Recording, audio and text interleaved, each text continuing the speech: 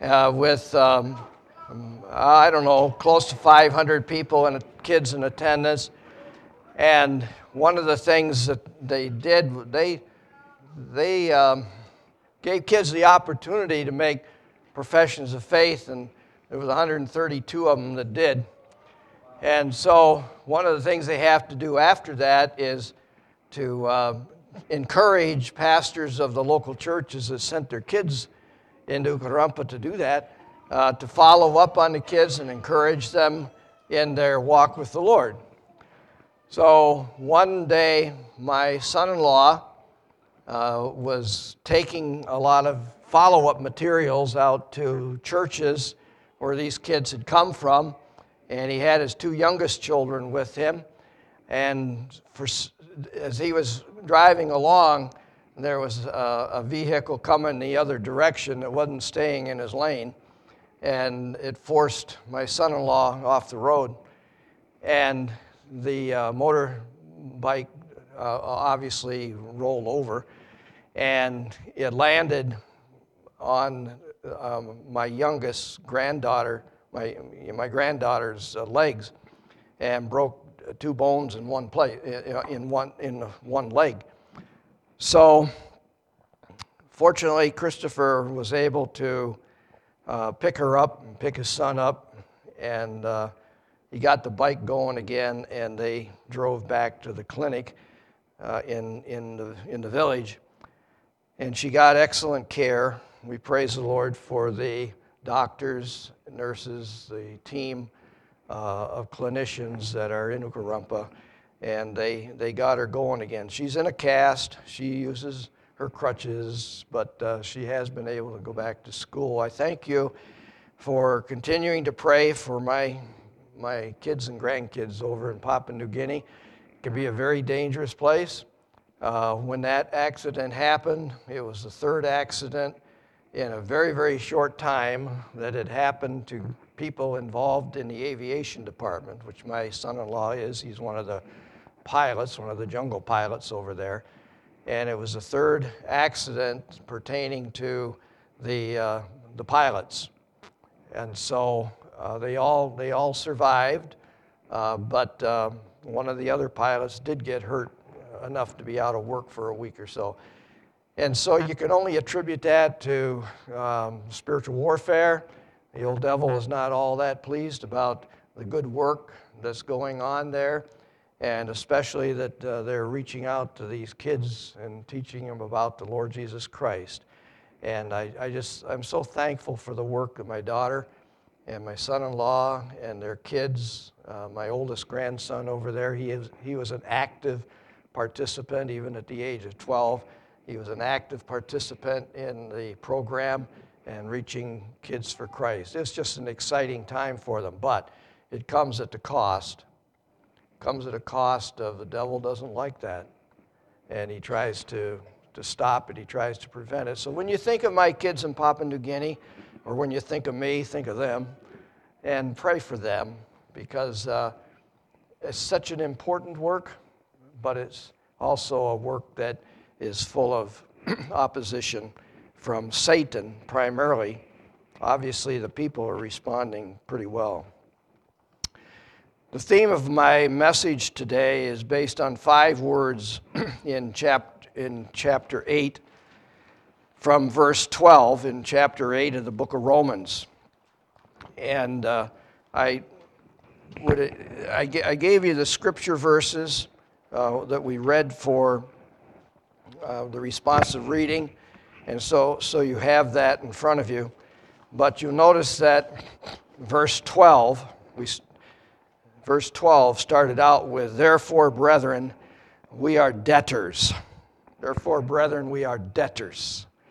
And of course, nobody likes to be in debt, but Apostle Paul told the believers in Rome that they were debtors. They were in debt. They're obviously in debt to God in some way because of the great work that God had been doing in their hearts and lives. And if you are a believer here today, this speaks to your heart as well as to mine. We are debtors. We have some obligations. We owe some things to God, and we want to look at that. Of course, folks can avoid the debt. They don't want to be in debt. You can avoid the debt by not having anything to do with the Lord Jesus Christ. But I doubt that there's anybody here today that wants to go in that direction, because you have found in Christ to be a wonderful Savior. I know you have. Now, my own testimony, of course, is that I've been indebted to God for over 60 years, and I'd rather be indebted to God than to the flesh and to the devil, which is the alternative. So let me get into this a little bit. Good morning and welcome today. Glad you've come. I want to look at this today in terms of the conception of our indebtedness. We're in Romans chapter 8, and maybe somebody could give the young woman just came in one of these so that she can have the scripture verses that we're looking at, okay? I start out by talking about the fact of our indebtedness. He says, therefore, brethren, we are debtors. The interesting thing is he goes on to say, but not to the flesh. We're debtors, but not to the flesh. Now here's the thing. You and I have a tendency to live according to the flesh, which doesn't necessarily mean that your life is full of sin. What it means is that our life is full of self-interest. We like to take care of ourselves pretty well. Okay, and there's nothing wrong with taking care of yourself. That's not the issue. But sometimes in the process of taking care of ourselves, we set taking care of ourselves as the priority, because we say, I just want to get out of life as much as I can get out of life. And if I have time for church, fine. And if I don't, then that's fine too, because I come first. I did my shouting for today.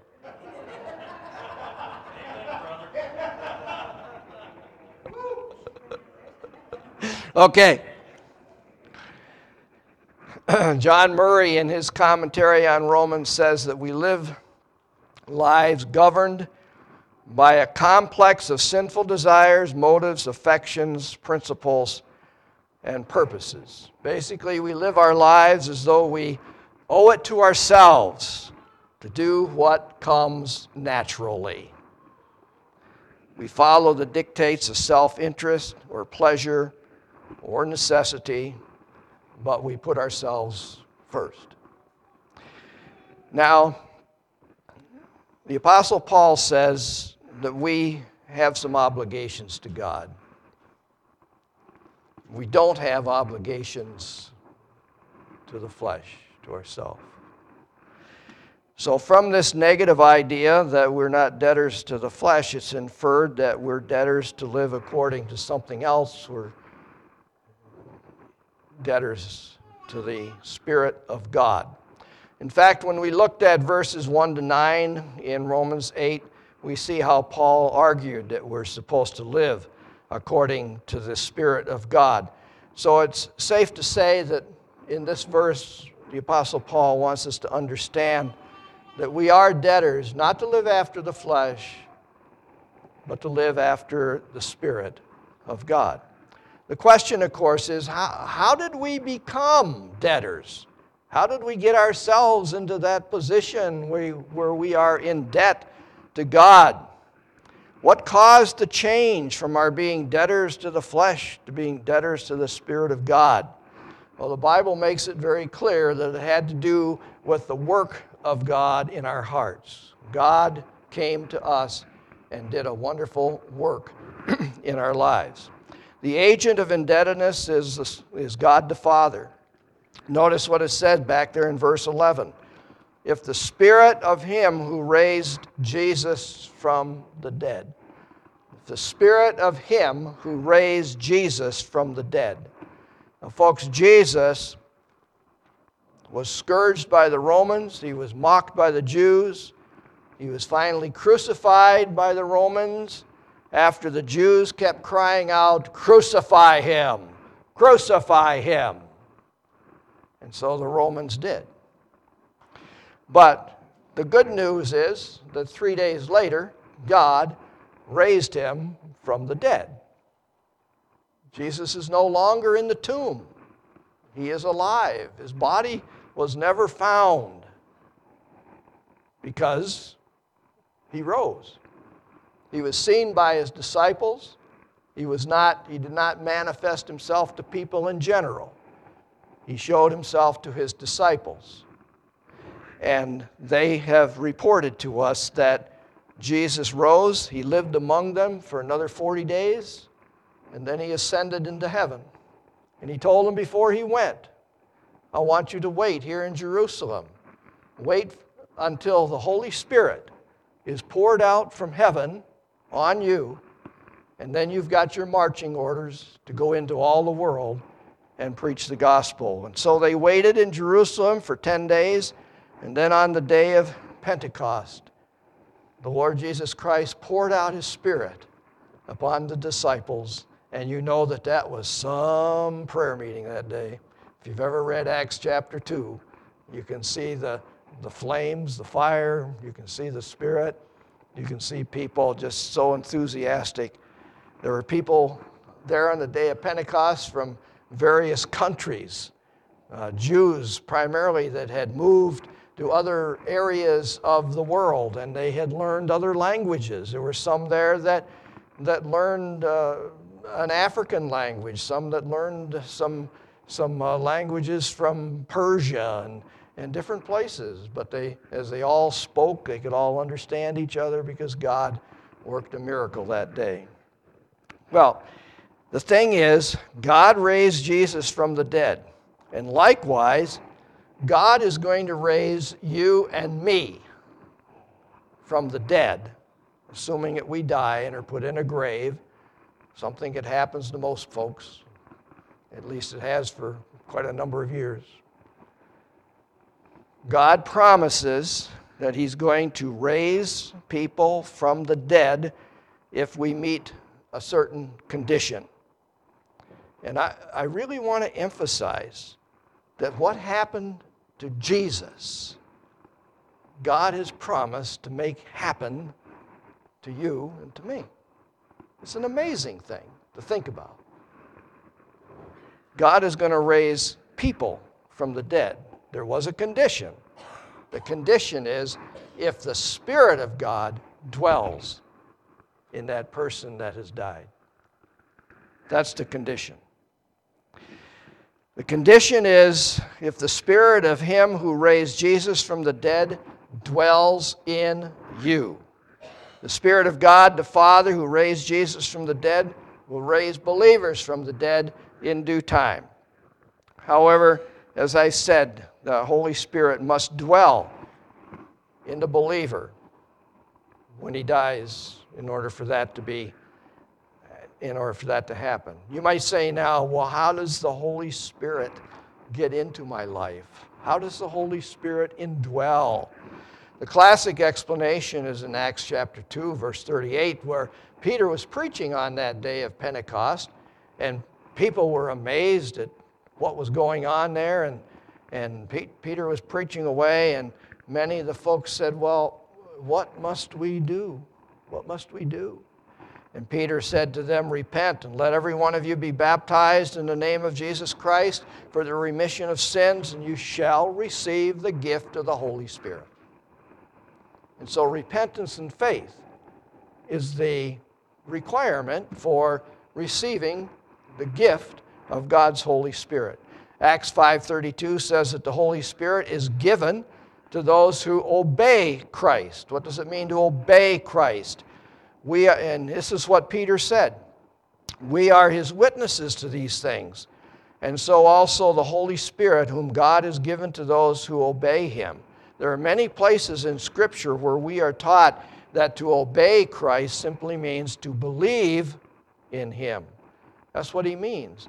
He says, believe on him who sent me. He that believeth in me shall have everlasting life. That's what it means to obey the gospel. Simply do what it says. And what does it say? Believe on the Lord Jesus Christ and thou shalt be saved. So it's kind of a commandment. And if you obey that commandment, God saves you. And He gives you the Holy Spirit. It's not that difficult, is it? God will do that for us. In writing to the Corinthian church, Paul said, "Do you not know that you are the temple of God, and that the Spirit of God dwells in you?" Think of yourself as God's temple, and the Holy Spirit being in your hearts. Ephesians 1:13 says, "Having believed in Christ, you were sealed with the Holy Spirit of promise."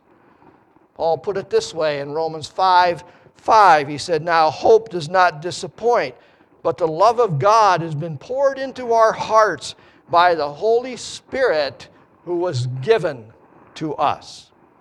And in verse 15 of what you read in the responsive reading, it says, "You have received the Spirit of adoption, by whom we cry out, Abba, Father." Now the next question is, what is it that God promises to do or did do that makes us debtors to Him? The answer again is that the Father promises to raise believers from the dead and give them life in the eternal kingdom. Folks, I can tell you that a lot of your neighbors, the folks you're going to talk to, the only thing that they care about is living their 70 or 80 years, and then it doesn't matter what happens to them. That's the way they think. This is all you get. There isn't any more. But God has promised a lot more. And you and I can have it through faith in the Lord Jesus Christ. Because God wants us to live with Christ in eternity. And He wants us to live in a resurrected body, which gives us mobility and allows us to participate in the heavenly kingdom. The exact phrase that he uses here in verse 11 is that He will give life to your mortal bodies through His Spirit who dwells in you. He will give life to your mortal bodies through His Spirit who lives in you. The life referred to here is life eternal in the presence of God the Father and His Son, Jesus Christ. And so again, the promise of God is that you and I might have a resurrected body that makes us debtors to God. Another way of stating this promise is seen in Romans 8, verses 16 and 17, which again was in the responsive reading, where it said, "The Spirit Himself bears witness with our spirit that we are the children of God.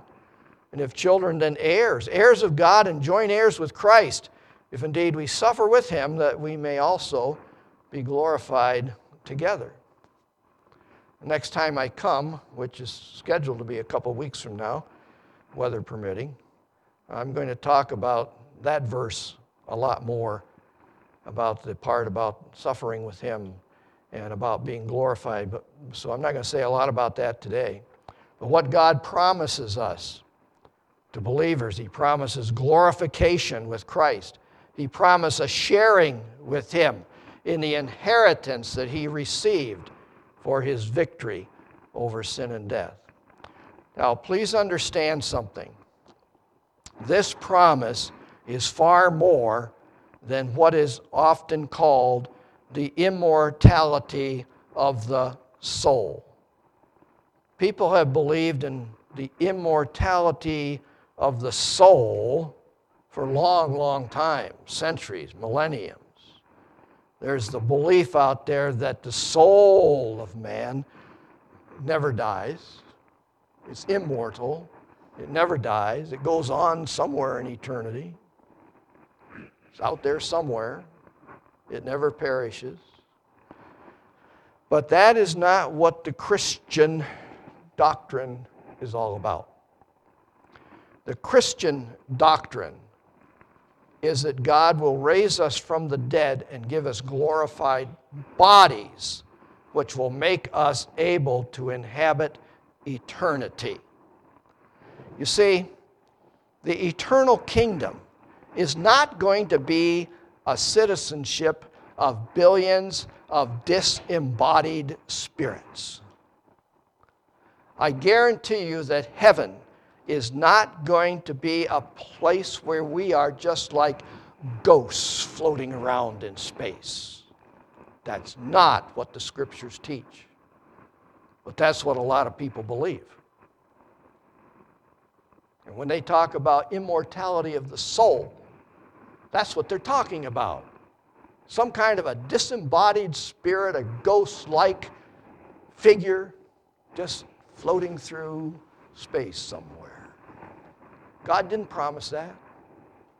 He promised us a resurrected body which enables us to participate in the eternal kingdom of God, of which we don't know as much about as we would like to. I think the practical application to that is that in that kingdom, you will recognize people that you knew when you lived here in your mortal body. There'll be a familiarity there. And that's good, isn't it? And you'll also have fellowship and conversation with the people that you knew on earth, plus a billion more that you need to get to know. Have fun. So, let's go back and look at that exact phrasing once again in verse 11. But if the Spirit of him who raised Christ from the dead dwells in you, he who raised Christ from the dead will also give life to what? To your mortal bodies through his Spirit who dwells in you. Now, folks, a mortal body is one that is susceptible to death. As I look around here this morning, I see about 30 mortal bodies. I didn't actually count. We all live in a mortal body. We all live in a body that is subject to dying. Not something we talk about much, is it? It's not a pleasant thought. It's not as though we're just dying to die. Really. But it's a fact. For millenniums, for thousands and thousands of years, that's what has happened to people. They are mortal and they die. Now, God had said to Adam and Eve after they sinned, "From dust you came, and to dust you shall return." Famous passage of Scripture. And ever since Adam, all plants and animals share in Adam's fate. Now, here's a little quibble. Needless to say, our bodies are no longer mortal after we've been placed in a grave. At that point, our bodies are stone dead. It's not that they're capable of dying, it's already happened. So you might say, well, why in the world did Paul say this the way he did? Well, I think there's a reason he said it. I believe everything the Scripture says. And if Paul used the word mortal, he must have had a reason. Now, I think that Paul firmly believed in his day that someday, maybe in his lifetime, multitudes of believers would actually be raptured from the earth without ever being placed in a grave. And the Bible says that when that happens, we shall be changed on the way up. It's an interesting thing. And guess what?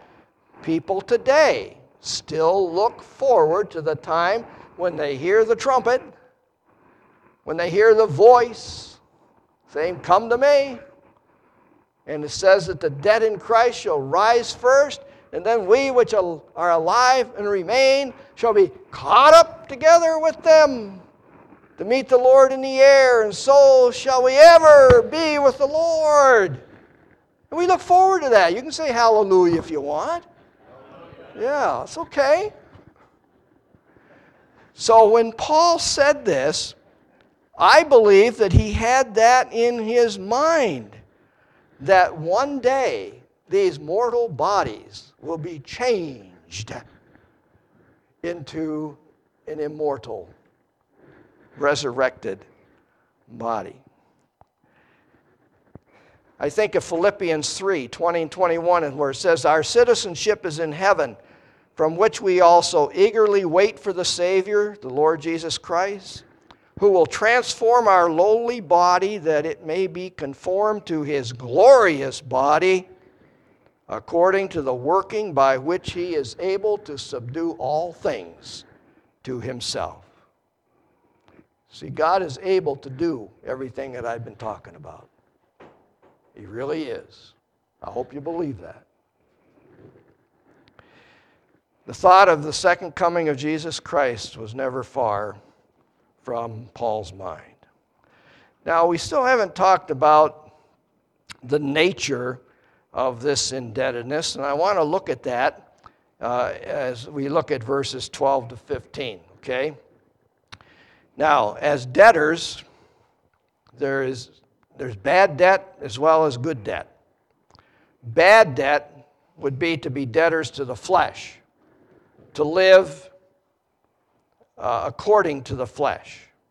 And I've already talked about that a little bit, but I need to add a couple things. Verse 13 makes it clear why being a debtor to the flesh is bad debt. Notice what it says. If you live according to the flesh, you will die. But if by the Spirit you put to death the deeds of the body, you will live. So, bad debt, the problem is there's only one outcome to it. When you live after the flesh, there's only one possible outcome, and that's death. You can't go anywhere else. Now, whether you take that to refer to the literal dying of the body, or whether you take it to refer to the figurative dying of the spirit, if you walk according to the flesh, there will be a sense in which you will die daily until you finally die. It doesn't get any better when you live according to the flesh. You have no future, nothing to look forward to. Romans 6:23 says the wages of sin is death. The price for doing what comes naturally is death. Pursuing the works of the flesh produces a paycheck that has no value whatsoever. And you know, because doing the devil's work yields nothing but death, we might ask the logical question, why spend your time pursuing the things of the flesh? It doesn't go anywhere. It doesn't do you any good. It has no future. You have nothing to gain by it. Oh, you say, well, I just want to have fun. And when it's over, it's over. I understand that a lot of folks think that way. But if you're a Christian, remember this, you don't owe the devil anything. You don't owe the devil anything, folks. Now, I want to make a politically incorrect statement at this time. Please forgive me. Please forgive me, but I want to illustrate. I'm only saying this to illustrate what I'm talking about. We live in a day today where there is a homosexual agenda, regardless of what you think about it. You need to understand that homosexual behavior is a work of the flesh and is never approved of by God. All right? Now, continuance in that sin can only result in death, as Paul has argued in the passage. But what does the gay community argue what do they try to tell you? How do they justify their behavior? What they say is, look, I was born this way. I was born this way. If God created me this way, then why does he have a problem with my living this way out? And that's their argument. Sounds pretty good, doesn't it? But it's not a good argument, for the simple reason that every single one of us have been born with a tendency to live outside of the will of God. There is not a one of us that was born with the internal desire to live our next 100 years doing God's will. Every single one of us had to come to the place where we said, my sin is not getting me anywhere. I need a Savior. And so you repented and you believed, and God changed your heart and changed your life, gave you new life in Christ. And so if you are walking in the Spirit, if you are attempting to please God, it's because you recognize that there is a bad debt and a good debt. And you want to be obligated to God and not to the flesh. You and I were born to do what comes naturally, folks. I can tell you that. Every single one of us was born with the desire to do what is best for me. Unfortunately, God gets a hold of our lives sometimes and says, you know what? It's not all about you. It's about me. It's about glorifying God. It's about the hope of eternal life. It's about treating your neighbors with love as yourself. Now, the thing that we need to understand here is that Adam and Eve were created without sin in their life, and yet, after they sinned, God said that they needed to be saved after that. Now, God's provision of grace is still available for sinners. Repentance and faith is a requirement for cleansing. 1 John 1, 7-9 is still true. It says, if we walk in the light as Christ is in the light, we have fellowship with one another. And the blood of Jesus Christ, his Son, cleanses us from all sin. If we say we have no sin, we deceive ourselves, and the truth is not in us. If we confess our sins, he's faithful and just to forgive us our sins and to cleanse us from all unrighteousness. So what's the good debt? The good debt can be defined in two ways. And actually, I do want you to take this home with you. I put it on the outline so that in case I didn't get to it, you at least would have it on your paper. There are two areas that we can call good debt. And the first one is that we have an obligation to put to death the deeds of the body because of the promise, because of what God has done for us, because of the promise of a resurrected life in heaven for eternity. We have an obligation, God says, to put to death the deeds of the body. Now, the closest that Paul comes to giving us a list in the book of Romans is found in chapter 13, verses 8-14, where he quotes, first of all, the second 5 of the 10 commandments, when he says, thou shalt not commit adultery, murder, steal, bear false witness, or covet. Those are all works of the flesh. And I'm sure that all of us at some time or another have pursued those. Maybe you haven't murdered anybody, but you thought about it. Okay? And Jesus, of course, defined anger as murder in your heart. So, be careful about these things. And then in verses 12 to 14 of chapter 13, Paul said, "The night is far spent, the day is at hand. Therefore, let us cast off the works of darkness, and let us put on the armor of light.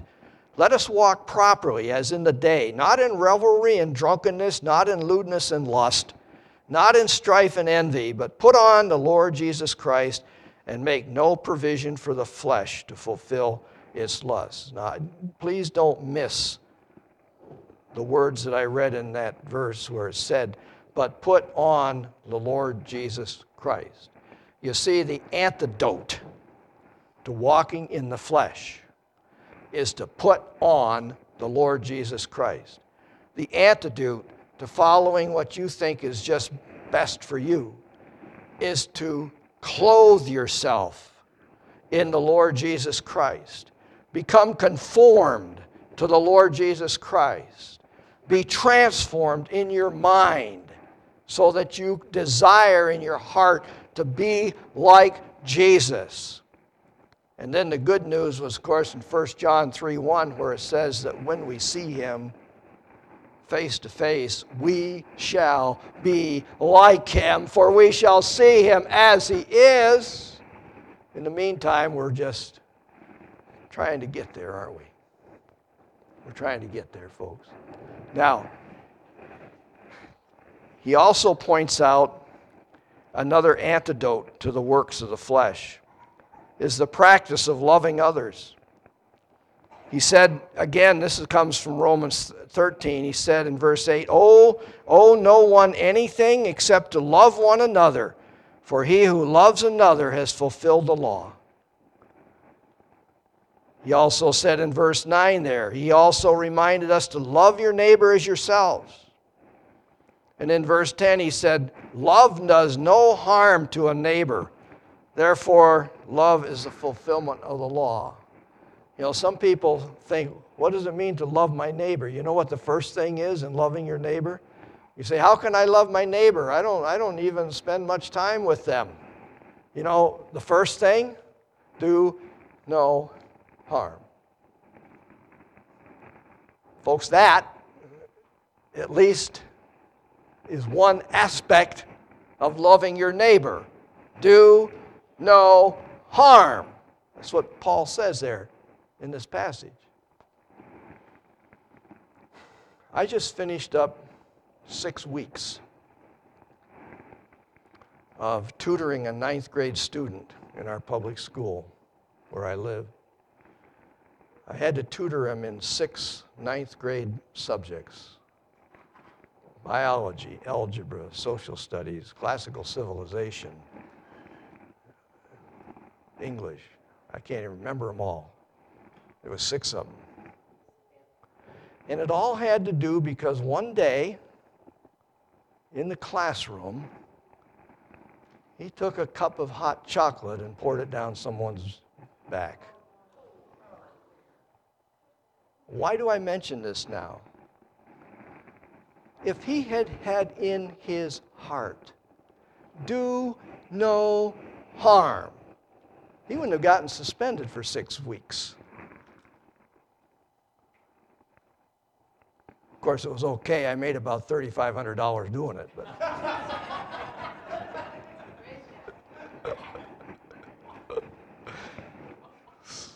so, all things work together for good, folks. Yeah, right. No. But seriously, that was a very serious problem. And his teacher is still terrorized and does not want him back in her classroom, and I understand it. In fact, he was back in school this past week, but I'm still tutoring him in Spanish because his teacher just won't let him back in. In fact, she got sick thinking about it, and so I had to cover her whole section of classes one day. Do no harm. Folks, if you can just get to that point, do no harm. There's a lot more to loving your neighbor, but that's a good place to start. You know that? Okay, now I'm running out of time. In fact, I ran out of time. I'm on borrowed time. The second obligation is in verse 14, which is to be led by the Spirit of God. We have the obligation to be led by the Spirit of God. So in your life as a Christian, you are obligated to God to put to death the deeds of the body by His Spirit. You don't have to do it on yourself. God will do it for you when you say, Lord, deal with this problem I've got. The second obligation is be led by the Spirit. In fact, Paul feels so strongly about that he says, you know what? This is how we identify those who are children of God. We identify people as being the children of God when they are led by the Spirit of God. You say, how do I be led by the Spirit of God? I'll tell you an easy way. Memorize Galatians 5:22 and 23 and put it into practice. You know what that says? Those verses say, the fruit of the Spirit is love, joy, peace, long-suffering, kindness, goodness, faithfulness, gentleness, self-control. Against such there is no law. Folks, if you get those 9 virtues into your heart, it'll only be because you were led by the Spirit of God. I'll tell you exactly what will happen. When you come to the Lord in prayer and you say, God, I have a problem with self-control. Can you help me? You know what He'll do? He'll put you into a situation where He makes it very vivid to you that you have a problem with self-control and that you need to trust the Spirit of God to get you out of that. God has a sense of humor. But how do you learn lessons? How do you learn your lessons? How do you discover what God expects of you? Sometimes by going through the waters. So it'll work out. Okay, I'm going to stop with that because, very honestly, I am going to come back and pick up the next time I come. I was going to sing a song to you, but I'm not going to. We're going to all just stand and sing together a song. But the song that I was going to sing to you was one entitled, There's Joy in Serving Jesus. Do you ever remember that song? Some of you ever sing that? There's joy in serving Jesus. Every moment, every hour, every day. Joy that throbs within my heart. Remember that song? We're not going to sing that now. We're going to sing a different one. We're going to sing Face to Face because I'm looking forward to that day when I see Jesus face to face. And I'm looking forward, I hope, to hear from Him. Well done, thou good and faithful servant. I hope you're looking forward to that too. Dear Lord, I pray